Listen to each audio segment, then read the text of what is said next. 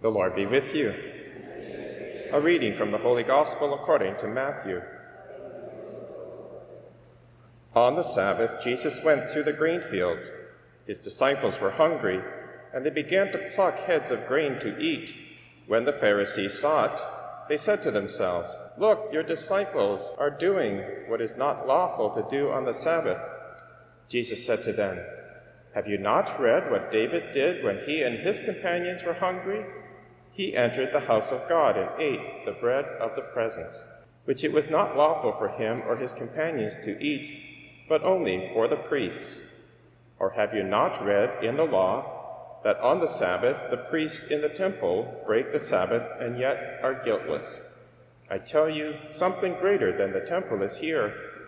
But if you had known what this means, I desire mercy and not sacrifice, you would not have condemned the guiltless, for the Son of Man is Lord of the Sabbath." The Gospel of the Lord. In today's first reading, we hear the central saving event in the Old Testament, the 10th plague, the Passover. This was, as you know, the event that freed Israel from captivity in Egypt. They had to act according to specific instructions. It was a kind of liturgy. They had to take an unblemished lamb and slay it and put its blood on the doorposts of their home, and then eat the lamb that night. If they did all of that, then they would be saved from the avenging angel who would kill the firstborn of the Egyptians. And this was, in fact, the Exodus event. So important was this event that God commanded Moses to make of it an annual feast, that they would never forget the goodness of God to them, this such an important event in their history, that God was there to save them. And there are many hints, as you know, types of what would be ultimately fulfilled by Jesus Christ, the true Lamb of God.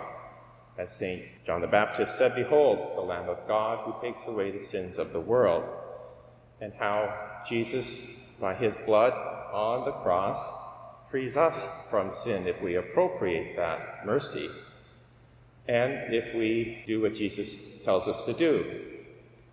He gathers the apostles at the Last Supper. He institutes a sacrament that will perpetuate the remembrance of this event of Jesus' death on the cross. He institutes the Eucharist so that we can be here today. Now, it's not just a once-a-year celebration as it was in the Old Testament. We do have Easter, but we're called to be present every Sunday, and if we can, every day, because this is the central event now in our lives. It's the new Exodus. And as we drink the blood of Christ, we are being saved. This is what St. Paul understood, because in 1 Corinthians chapter 5, he said, quote, "Christ, our Passover lamb, has been sacrificed.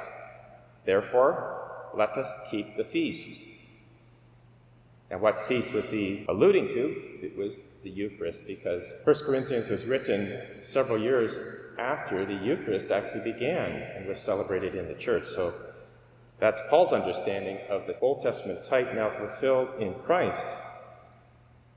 Again, it says in the first reading, "This is how you are to eat the lamb, your loins girded, your sandals on your feet, your staff in your hand, and you shall eat it hurriedly. It is the Passover of the Lord."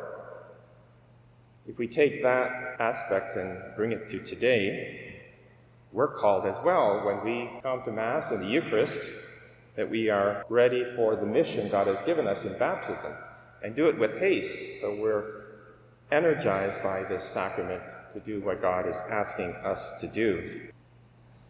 There was a tradition in the Old Testament that developed, that still is present today among the Jews, and that is that the Passover would be celebrated in the home, and the youngest child would ask the central question, "Why do we celebrate Passover and eat the bitter herbs?"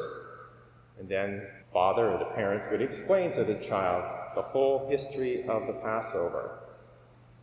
Again, this points to what we are doing here and the importance of our home, the domestic church, and parents passing on the faith, especially teaching about the Eucharist to our children.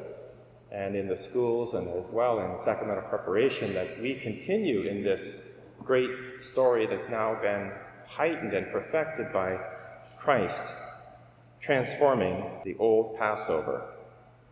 Let us thank God and remember one last point in the Gospel.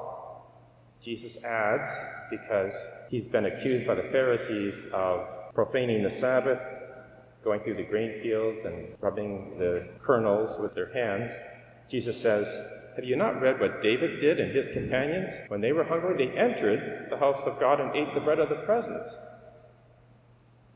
And then he says, "I tell you, something greater is here. I desire mercy, not sacrifice."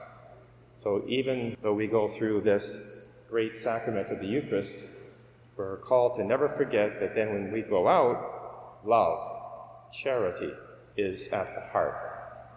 That then brings this whole celebration to its fruition.